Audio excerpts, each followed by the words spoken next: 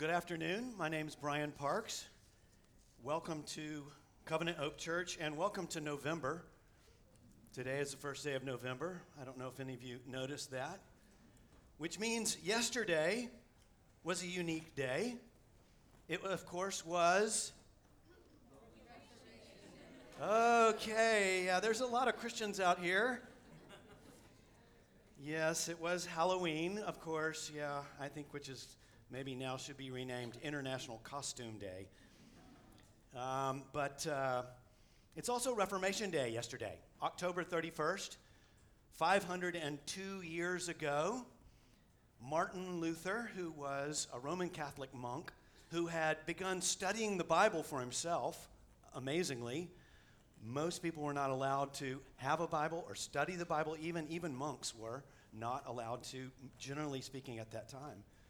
And Martin Luther discovered as he studied the scriptures that what the church was teaching, and at that point in time it was the Roman Catholic Church, what the Roman Catholic Church was teaching was not what the Bible taught, particularly about salvation, how to be saved. And so he objected. He objected to that, and he objected to many things. In fact, on that day, October 31st, 1517, he nailed his what have become known as the 95 Theses to the door of the church at Wittenberg. The name of it was actually Disputation of Martin Luther on the Power and Efficacy of Indulgences. Yes, much longer than the 95 Theses. And in those theses, he was arguing against, mainly at that point in time, the practice of indulgences in the Roman Catholic Church, which was basically a way that you could pay money to the church and buy spiritual favors for yourself or other people, both those who were living or especially those who had died, and many people at that time believed were in purgatory and were working their way out of purgatory to try to get to heaven. And we don't believe in purgatory. We don't believe the Bible teaches that there's a purgatory. But Luther would go on, of course, to be deemed a heretic by the Roman Catholic Church. Years later, he would suffer much in his life because of his stand for the gospel and a right understanding of what Scripture taught. And many others would suffer as well. Actually, some suffered before him, and many suffered after him because of what they believed the Scriptures taught and what the true gospel was and how the church should be organized and run. Many of them were thrown into prison. Many of them were forced to flee into exile to other countries. Many of them were executed cruelly, drawn and quartered, burned at the stake. Terrible, terrible things.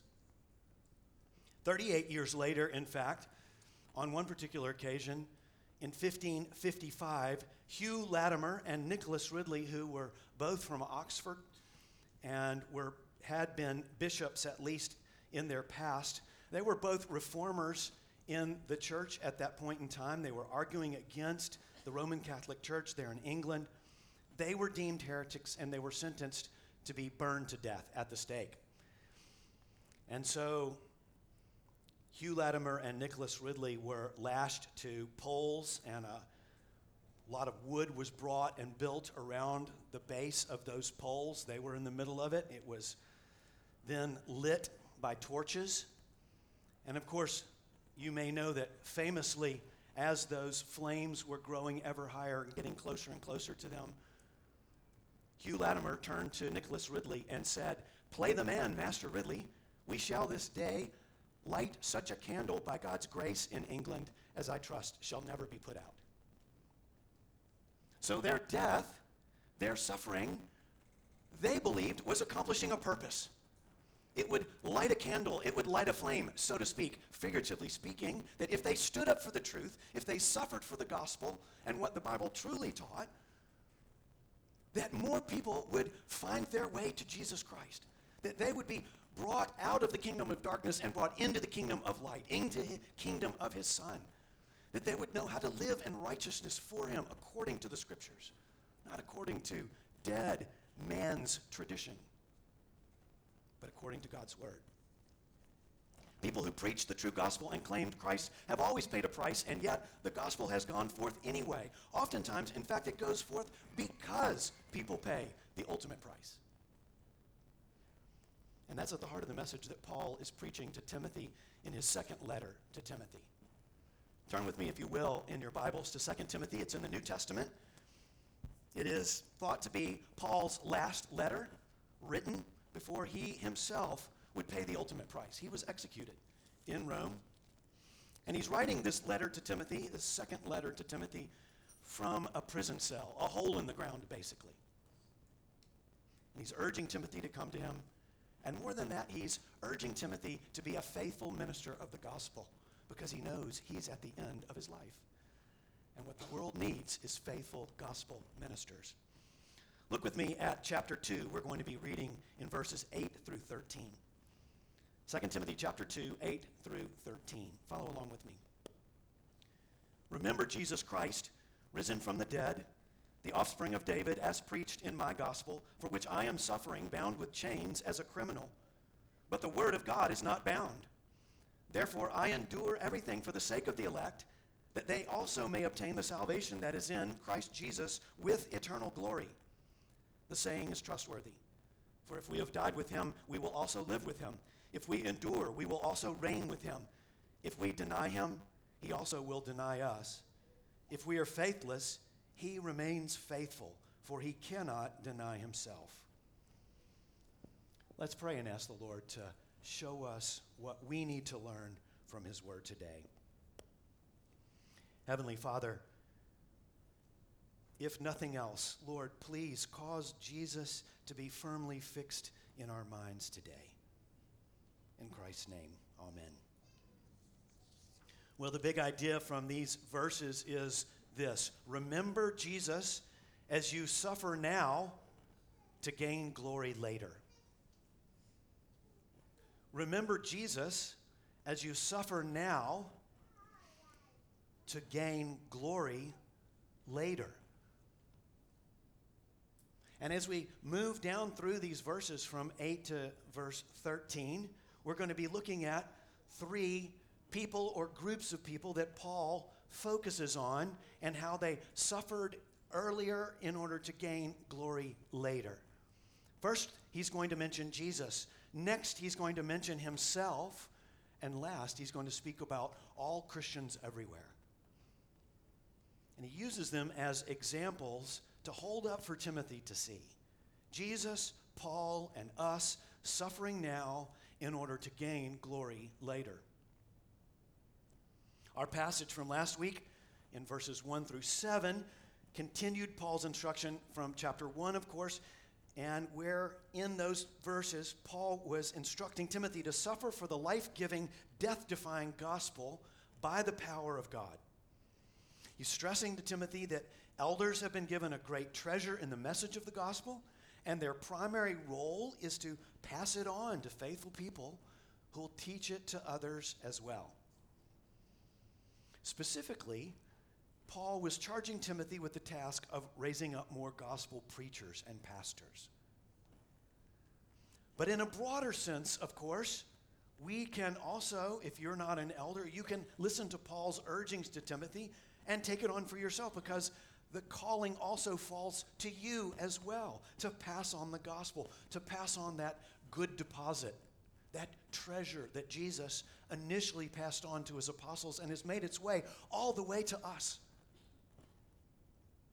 The gospel is a treasure meant to be preserved by immersing ourselves in the apostles' teaching, by making choices in our lives according to it, and then by passing it on to faithful people who will believe in it and teach it to others as well. That's how it works. That's how the Christian faith goes on. Now, sacrificing now for a future reward, of course, was the theme in verses 1 through 8. And Paul pointed to three examples. He talked about the single-minded soldier. He referred to the rule-obeying athlete. And he pointed to the hardworking farmer. A soldier, an athlete, a farmer. And in these verses, 8 through 13, that same theme of suffering now for a reward later on continues. And so Paul first begins by pointing Timothy to Jesus, then to himself, and lastly to every believer. A Christian's life should follow the same pattern as Jesus and the same pattern as Paul himself, and we suppose the same pattern as Timothy as well. Paul reminds Timothy of Jesus first, the one who died, but now is the glorified King of all the heavens and the earth.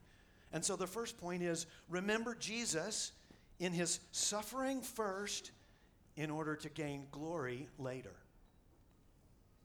Remember Jesus in his suffering first in order to gain glory later. That's in verse 8. We see that in verse 8. Paul's urging Timothy to simply remember Jesus Christ. Look again at verse 8 with me.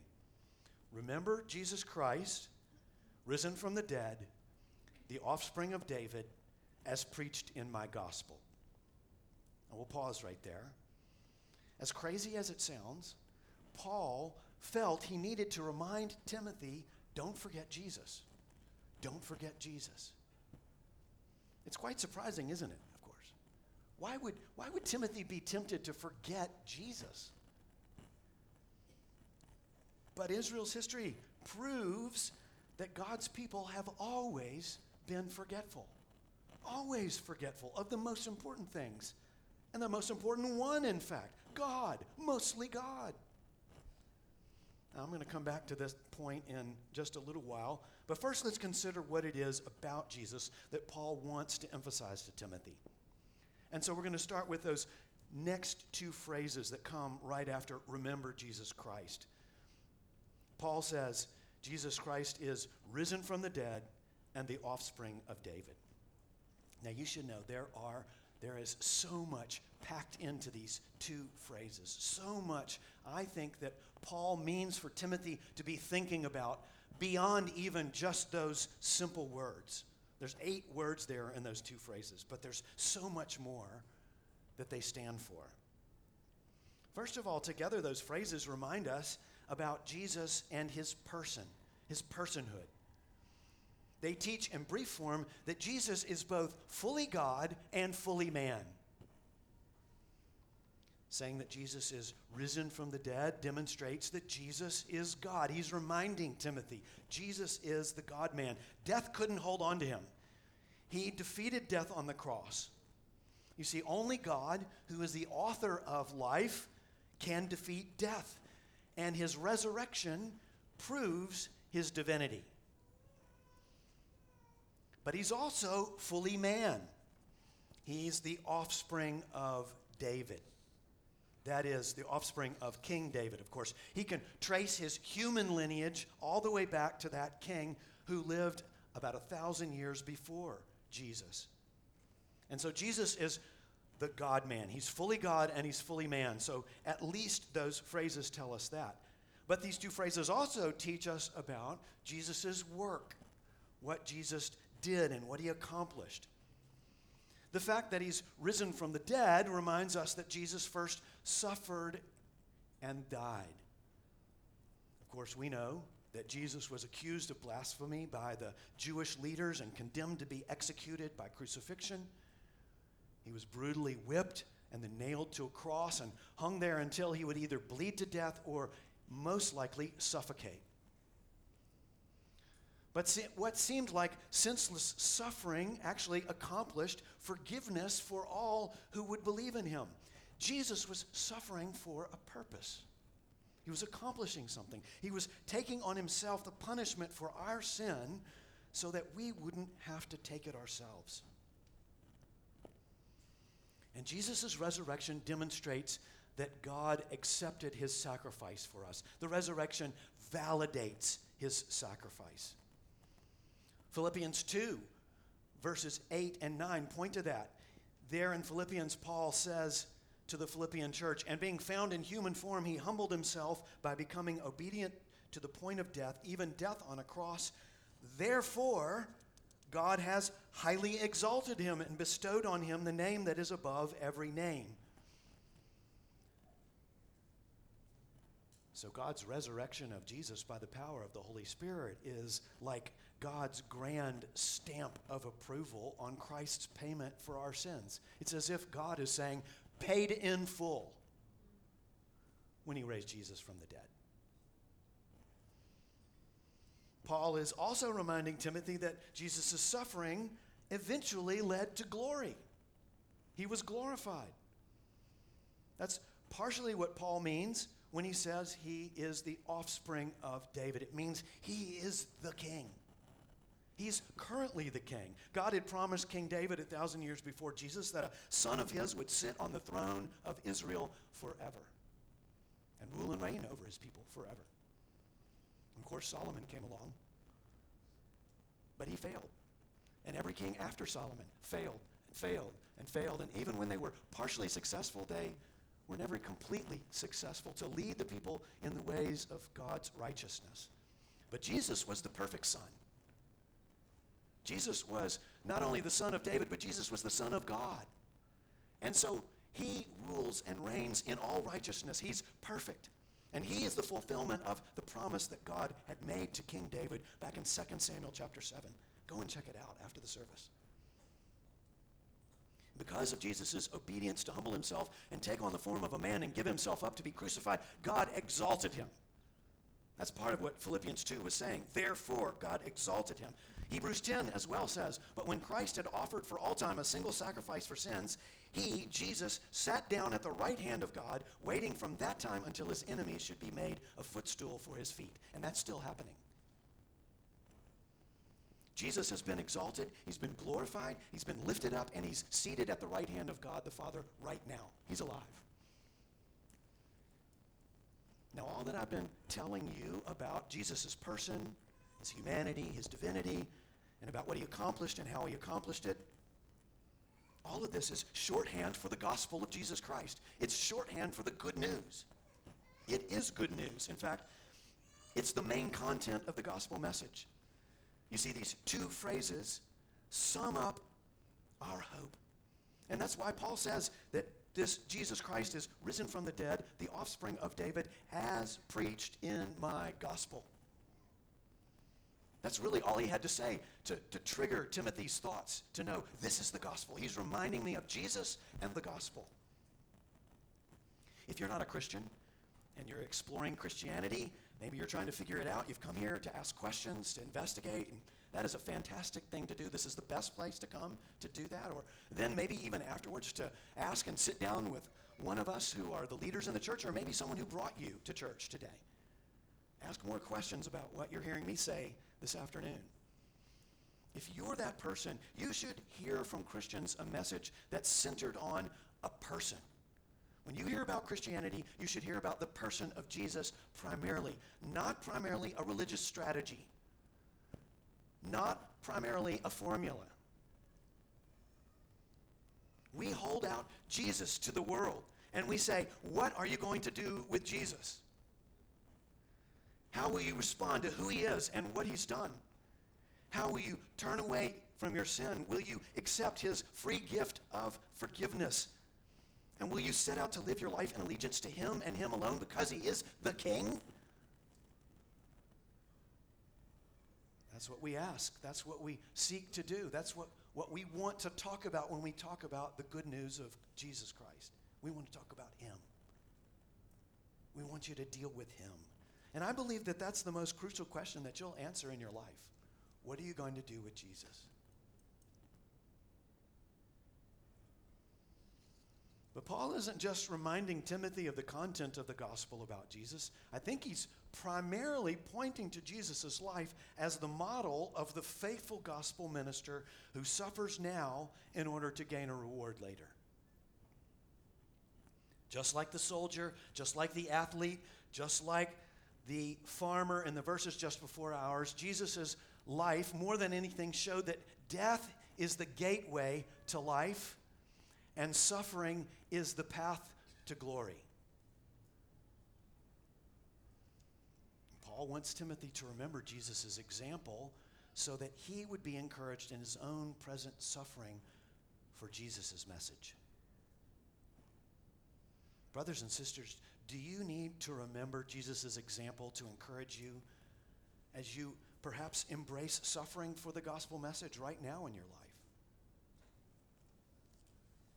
Do you need to fix your eyes on him anew? Do you need to take a fresh look at Jesus as you fight sin right now? Do you need to reconsider the life of our King to strengthen your resolve to live for him no matter what it costs you? You know, it seems almost silly to remind Christians to remember Jesus. But we're not any different than those forgetful Israelites. You know, I find in my life so often that, I'm a pastor. I get up in the morning and I think about, how am I going to lead the church? How am I going to teach them the gospel of Jesus Christ again and help them know all that the Bible wants them to know about? And yet, I need to remember Jesus more often, especially when I maybe am facing or involved in disagreements with other people. I need to remember Jesus. How would Jesus handle it? It's so easy not to remember and go my own way. Or maybe if I'm driving on Sheikh Zayed Road, I need to remember Jesus so I can drive like Jesus would drive. And when I'm on the internet, I need to remember Jesus. Where would Jesus go on the internet? What would Jesus look at on the internet? What would Jesus listen to on the internet? In the Old Testament, God wanted the Israelites to remember what he had done for them. And of course, things like the Passover meal was to help them remember how he had rescued them from Egypt. They were to celebrate the Passover every year to remind themselves about Jesus. They celebrated it actually very, very few times.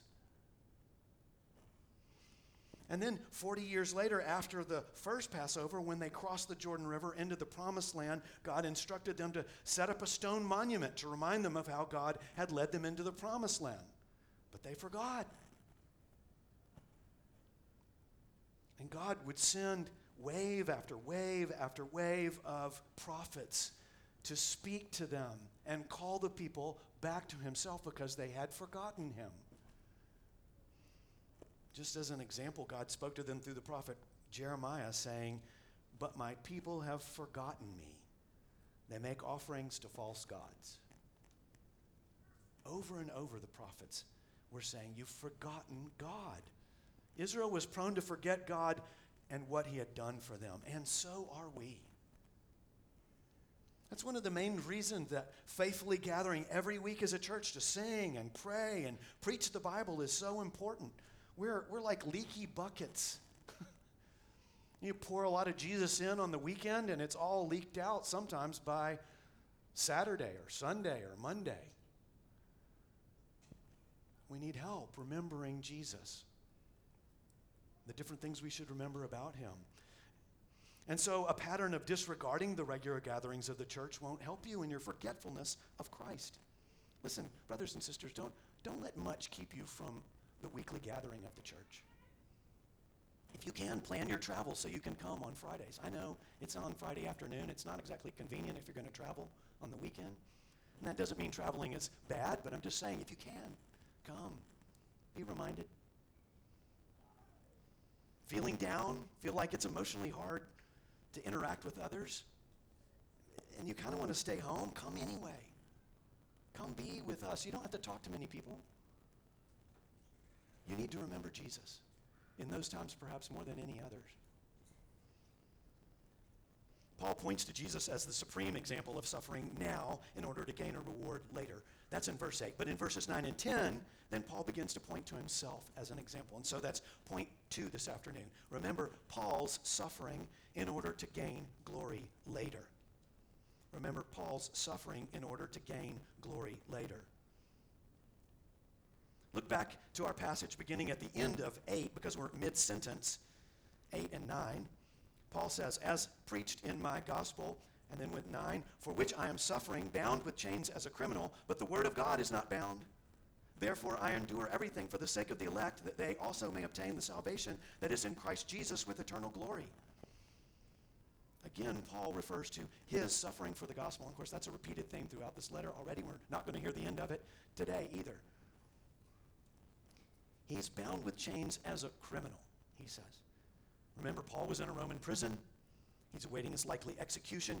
I mean, they had put chains on Paul, the preacher of the gospel. I mean, as if Paul would try to escape. It's kind of funny, actually. You know, as if he was a threat or a danger. I guess they never heard the story about the time when Paul and Silas were in prison and an earthquake burst the doors of the jail open, but Paul and Silas stayed in the jail anyway and preached the gospel to the jailer, and he became a Christian and all of his family. Now, Paul does stuff like that, of course. But they bound him. But Paul knew that even though he was bound, the word of God was not bound. It couldn't be bound. Just like the grave couldn't hold Jesus, nothing can restrain God's word when it's proclaimed. It will accomplish what God wants it to accomplish. Paul refers to the gospel in the book of Colossians, the first chapter, and he says the gospel is growing. It's like he's talking about the gospel is alive. It's got a life of his own, of course, because it's God's word, and God is the author of life. And so it goes on and on and on and accomplishes what he wants. While Paul was chained in prison, of course, those he had led to Christ, like Timothy, were on the outside spreading the good news even more. That's why he could say the gospel wasn't bound. The word of God couldn't be contained. There's a famous painting in a convent library in Erfurt, Germany, that shows Martin Luther hunched over a Bible at his desk, and the morning light is streaming in from the window beside him, and it's shining on the Bible, and hanging from the Bible is a broken chain. Do you get the message? The Bible's message of good news in Jesus Christ cannot be chained. It can't be imprisoned. It's let loose. I've seen this in my own ministry over and over again. When I worked with students on campus, oftentimes I would bring passages of the Bible printed out on A4 sheets of paper so that I could hold a Bible study, Bible discussion in the university food court without drawing too much attention. And so I would pass out these sheets of paper, and a discussion would begin at one of the food court tables. And oftentimes the students who participated would, at the end of the discussion, ask to take the Bible passages away with them. They'd ask, can I keep this? And of course, I'd say, yes, you can take it with you. I was happy to give it to them. And on a number of different occasions, a few days later, I would learn that someone from the discussion had gotten on a university bus with lots of other students that I never would get a chance to meet, and they would pass that Bible passage all around the bus, and everyone would read it, and they would comment on it. Most of them, of course, had never read the Bible or seen the Bible. Amazing. You never know what God is going to do when his word is proclaimed. You never know how it's going to continue to reverberate and echo and be passed on. During Joseph Stalin's rule in the 1930s in the Soviet Union, Bibles were outlawed. It's an atheistic state. Bibles were collected or either destroyed, and many of them that were collected were stored away, locked up by communist officials. Then, after the fall of the Soviet Union, one mission agency sent people into various cities to begin to share the gospel in what is called the former Soviet Union. And when they were doing gospel ministry there, they needed to have Bibles, but Bibles were in short supply, and so the missionaries discovered in one particular city that there was a warehouse on the edge of the city where Bibles had been locked up all the way back in the 1930s. And so they got permission from the authorities to go to that warehouse. They took with them some university students to go and unbox and retrieve those Bibles for use in their ministry. And one particular group of these missionaries tells the story of a young man, a young university student, tagging along with them. He was an atheist. They were sharing the gospel with him, but he had not given his life to Christ. He tagged along to help them unbox and bring those Bibles out, and they lost track of him in the warehouse. Eventually, they found him in a back corner of the warehouse with a Bible on his lap, weeping. You see, he had gone back there, and he had opened up this Bible, intending to steal it for himself, and he had been shaken to his core to discover that the Bible had been signed by his grandmother. It was her personal Bible. She was a believer. You think she prayed for her family? All grandmothers pray for their family. She had prayed for this young man. Pray that he become a Christian. God's word can't be bound, can't be kept in. Isaiah 55, verse 11, so shall my word be that goes out from my mouth. It shall not return to me empty, but it shall accomplish that which I purpose, and shall succeed in the thing for which I sent it. This is one of the main reasons that I regularly encourage you to invite your non-Christian friends to read the Bible with you. I think it's one of the best ways for you to share your faith. I mean, do you feel at least slightly inadequate to argue for the truth of the Christian faith with your friends? I do. At least if you feel slightly inadequate, then let Jesus do the talking for himself. Read the Bible with your friend. Invite someone to open up a gospel and let them make up their own mind about Jesus. You'd be surprised what will happen. Paul knew that the very thing that brought suffering to him was accomplishing something of infinite value. And so he willingly suffered so that God's word could be set free in the world to accomplish what? The salvation of the people that God had chosen. Of course, we see that in Paul's reasoning in verse 10. He says, I'm bound, God's word's not bound, and therefore I endure everything for the sake of the elect, that they also may obtain the salvation that is in Christ Jesus with eternal glory. Now that little word, elect, refers to all the people that God has already saved and all the people who will be saved in the future. It's a fixed group. And it's not filled up yet. The doctrine of election, or what is often called predestination, is clearly taught in Scripture. This is just one of the multitude of Bible verses that teach it. The doctrine of election teaches that mankind's sinful nature has corrupted us so much that we cannot seek salvation. Our will is not free, but it's in bondage to sin. So in and of themselves, people will not be seekers. They will not seek God. Doesn't matter what it looks like on the outside. So even what we might call good deeds are done for selfish reasons that do not glorify God. So if people are to be saved, God must save them completely without any contribution on their part. No contribution on their part. It's not like God is throwing a life ring into a drowning person and saying, hey, grab the life ring and pull yourself in. No, it's like you and I are on the bottom of the sea, dead, drowned. And Jesus jumps in and swims down and gets us and brings us back up and resuscitates us. Dead to life. All on Jesus. Now this is different from God simply knowing who will turn to him in faith. That's God's foreknowledge. This is God deciding and making it happen in us. So Ephesians 1, verses 4 and 5, in love he predestined us for adoption to himself as sons through Jesus Christ. Or Acts chapter 13, 48, and when the Gentiles heard this sermon, they began rejoicing and glorifying the word of the Lord, and as many as were appointed to eternal life believed. And those are just two. There's so many. But you may be surprised to read that Paul endures everything for the sake of the elect, that they may obtain salvation. So Paul's working hard. He's suffering. He's sacrificing for God's chosen people to be saved. The ones that God has already determined will be saved. Okay, so you might be thinking to yourself, if God has chosen them and he's predestined them for salvation, why would Paul have to work and suffer for them to be saved? It's going to happen, right? Well, the answer is that God doesn't work to save people apart from his providential control of everything else in the world, including those of us who love him and preach the gospel. He's working through us. You see, when he saves people, it's not just God doing that. God's orchestrating everything for that to happen.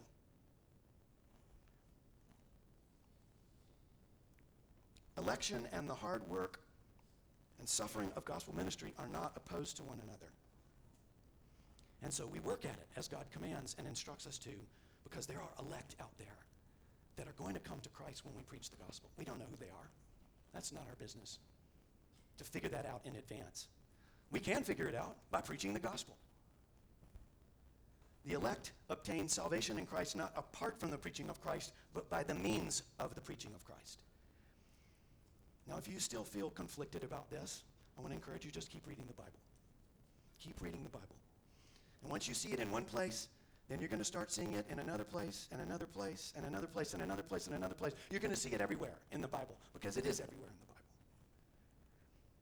J.I. Packer, in his famous little book, Evangelism and the Sovereignty of God, begins his book saying that he doesn't even need to spend time proving to us, his readers, the general truth that God is sovereign in the world. He's in control.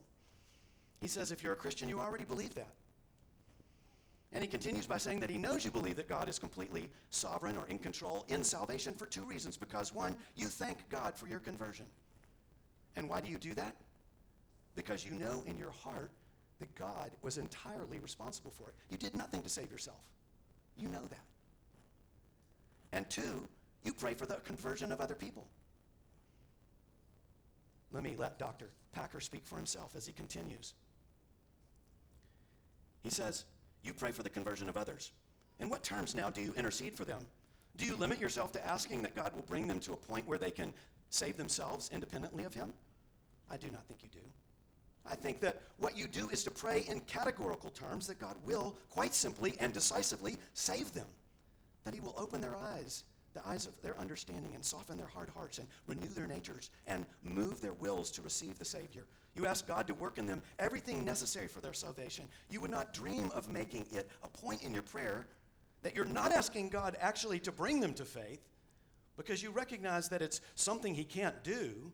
Nothing of the sort. When you pray for unconverted people, you do so on the assumption that it is in God's power to bring them to faith. You entreat him to do that very thing, and your confidence in asking rests on the certainty that he's able to do what you ask. And so indeed he is. This conviction which animates your intercessions is God's own truth written on your heart by the Holy Spirit. In prayer then, you know that it is God who saves men. You know what makes men turn to God is God's own gracious work of drawing them to himself. And the content of your prayers is determined by this knowledge. Thus, by your practice of intercession, no less than by giving thanks for your own conversion, you acknowledge and confess the sovereignty of God's grace. And so do all Christians everywhere. If God's not sovereign in salvation, you need to stop praying for people to be saved. But he is sovereign in salvation, so you need to keep praying for God to save people, because he can. Paul believed that, and so he endured everything so that God's elect would come to know Christ and eventually share in his eternal glory. It's that last phrase at the end of verse 10. The salvation that's in Christ Jesus with eternal glory. The purpose of salvation doesn't stop with the forgiveness of our sins. The purpose of salvation is eventually that we would be glorified. We would be like him in a glorified state. Oh, believe me, you want to be glorified. I know you do, because we all seek it in illegitimate ways right now in this life. But God intends it for us. He does. In Christ. In Christ. And at the end of time when he comes back. How did Paul compare his suffering with the reward of glory for the elect? He basically said it's not worth comparing. 2 Corinthians chapter 4, verse 17. For this light, momentary affliction is preparing for us an eternal weight of glory beyond all comparison. That's what Paul calls living in a hole in the ground. Light and momentary affliction. Brothers and sisters, what are you willing to endure to make the gospel go out? What are you willing to give up? Maybe it's simply some of your free time. It could be that if you stand up for Christ and the gospel, you'll endure ridicule from colleagues at work, or maybe family members. Maybe you won't get that raise, that promotion. Or maybe you'll experience the mocking of your classmates. Sometimes the biggest sacrifice we have to begin with is not to be so self-focused, so self-centered. The beginning of denying ourselves is thinking about Christ and other people before we think about ourselves. We have to begin thinking about other people and how to reach them with the gospel. Maybe you're already making these sacrifices and you're enduring suffering for the gospel ministry and you're getting weary at it. Oh, brothers and sisters, be encouraged. Be encouraged by Jesus. Be encouraged by Paul. Endure for the sake of the elect. Now, Paul had pointed to Jesus as a model, and then he talked about himself as a model. And finally, in verses 11 through 13, he urges Timothy to remember the promise that suffering for the gospel now will eventually give way to gaining glory later for every single Christian. All of us. And so that's point 3 this afternoon. We must remember that we suffer now in order to gain glory later. Remember that we suffer now in order to gain glory later. And Paul does this by quoting what most scholars think are the words to a Christian hymn, or perhaps a saying that would be recited at a person's baptism. He's saying it's a trustworthy saying. Now, he said that, he used that phrase a lot in 1 Timothy, his first letter to Timothy, and he's saying it again here. And this saying, this portion from a hymn contains 4 lines that echo one another like in poetry. And the first 2 are promises, the first 2 lines. The first says, in the second part of verse 11, if we have died with him, we will also live with him. And the first line sounds a lot like what's in Romans chapter 6, actually. Maybe verse 5, for if we have been united with him in a death like his, we shall certainly be united with him in a resurrection like his. Or just a few verses later in verse 8, Paul says in Romans, now if we have died with Christ, we believe that we will also live with him. The dying in this line is not a one-time event. It's not just dying to sin one particular time. It's a reference to the ongoing, day in and day out dying to self that's a part of what it means to follow Christ. Jesus, of course, told his disciples, if anyone would come after me, let him deny himself and take up his cross and follow me. For whoever would save his life will lose it, but whoever loses his life, i.e. suffers, endures, sacrifices, whoever loses his life for my sake and the gospel's will save it. Then the second line makes a similar promise. In verse 12, he says, if we endure, we will also reign with him. Have you ever thought about heaven and wondered, what are we going to do in heaven for eternity? I mean, I know we're going to sing. But what are we going to do there? Is there anything else to do? Listen, we are going to reign with Jesus. We are going to rule over the new heavens and the new earth together under his supreme rulership. We're going to have stuff to do. Paul wanted to remind Timothy that the rock-solid promises of God about eternal life and eternal rulership should equip us with a hope that fills us with the resolve to keep taking up our cross and dying daily, as well as enduring suffering for the gospel. But the third line in this hymn takes a different turn. Rather than an encouragement, it's a warning. Look at that second half of verse 12. If we deny him, he also will deny us. Jesus had also promised that denying him would have severe consequences.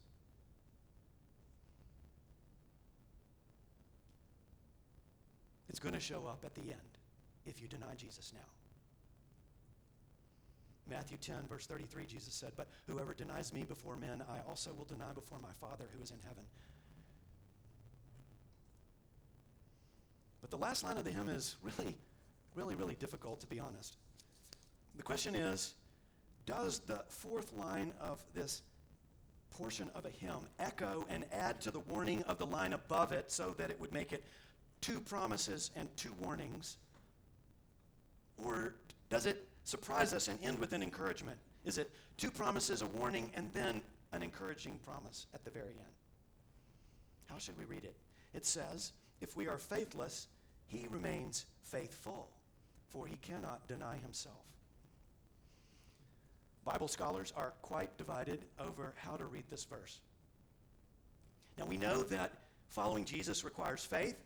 We know that we've all had lapses in faith that led to sin at different times in our lives, times when we didn't stand up for Christ or made a choice that it included avoiding suffering for the gospel when we should have, in fact, stepped into suffering. We've all experienced that at different times. Is this the faithlessness, this is the question, is this the faithlessness that Peter showed on the night when Jesus was betrayed, when he denied Jesus 3 times in a row? That was a temporary lapse into faithlessness. Jesus had already promised that Peter and the rest of the disciples who also abandoned him would be kept safe and that they would continue in his grace. And of course, we know that Peter would go on to repent and be a bold preacher of the gospel and spread the gospel and could have written a letter to Timothy like Paul wrote to Timothy, saying the very same things, pointing to himself even. Peter ended up enduring much like Paul did. Or is this the faithlessness of Judas? The faithlessness of Peter or the faithlessness of Judas? Judas betrayed the Lord as well, but he continued in his faithlessness. In fact, what looked like faith really never was faith in Judas. The scriptures are clear. Judas was condemned, and he will not gain eternal life. Now, about this particular line in the hymn, I've gone back and forth as I studied this passage. Even yesterday, I was scratching my head about this and wondering, given that the letter has an overall purpose of encouraging Timothy, I'm a bit more convinced today that the last line is an encouragement. I think it's meant to be a surprise after the sober warning of the line right before it. I think that's particularly maybe because I think that's what Timothy needed, that fearful, timid Timothy. That perhaps there were times when Timothy had already ducked. He had dodged suffering. He hadn't stepped into his calling, as Paul kind of hints at. And that he needed to know through Paul's letter that Jesus is faithful even when we're faithless. And he can't deny himself. In other words, he will hold us fast, just like the song says that we sing. I mean, it says in the song, when I fear my faith would fail, Christ will hold me fast. Either way, whether it's an encouragement or whether it's a warning, just like line 3 in the hymn, we know that God, all throughout his word, uses both hopeful promises and sober warnings. He uses both of them. And we need to listen to both of them. We need to take them seriously. We should let the warnings wake us up and keep us from falling asleep spiritually. And we should let the promises draw us to Christ, our faithful Savior and King. It's almost like the warnings put a thumb in our back and push us towards Jesus, and the promises draw us towards Jesus. We need both of them. Which do you need to hear right now? Do you tend to only respond to the warnings of God's word? If that's you, I want to encourage you to meditate on the hopeful promises. Go to God's word and think about heaven often. Meditate on what God tells us in his word about what waits for us when Jesus comes back. Remember your Savior's promises and let it fuel your faithfulness in times when endurance and suffering are demanded. Memorize God's promises from God's word. Write them on your mirror at home to read in the mornings when you're getting ready. Brittany and Todd stayed with us for about a month recently, and they recently then moved into their own apartment. And thankfully, Brittany left some scripture on the mirror in the guest bathroom. And so I'm benefiting from that now. It's taped, Brittany, to my computer monitor. Appreciate that. Thank you. Post them on the dashboard of your car or read and recite them to yourself on the way to work on the metro. Listen, if you tend to avoid then the warnings of Scripture, it's kind of the opposite problem. Pay more attention to them.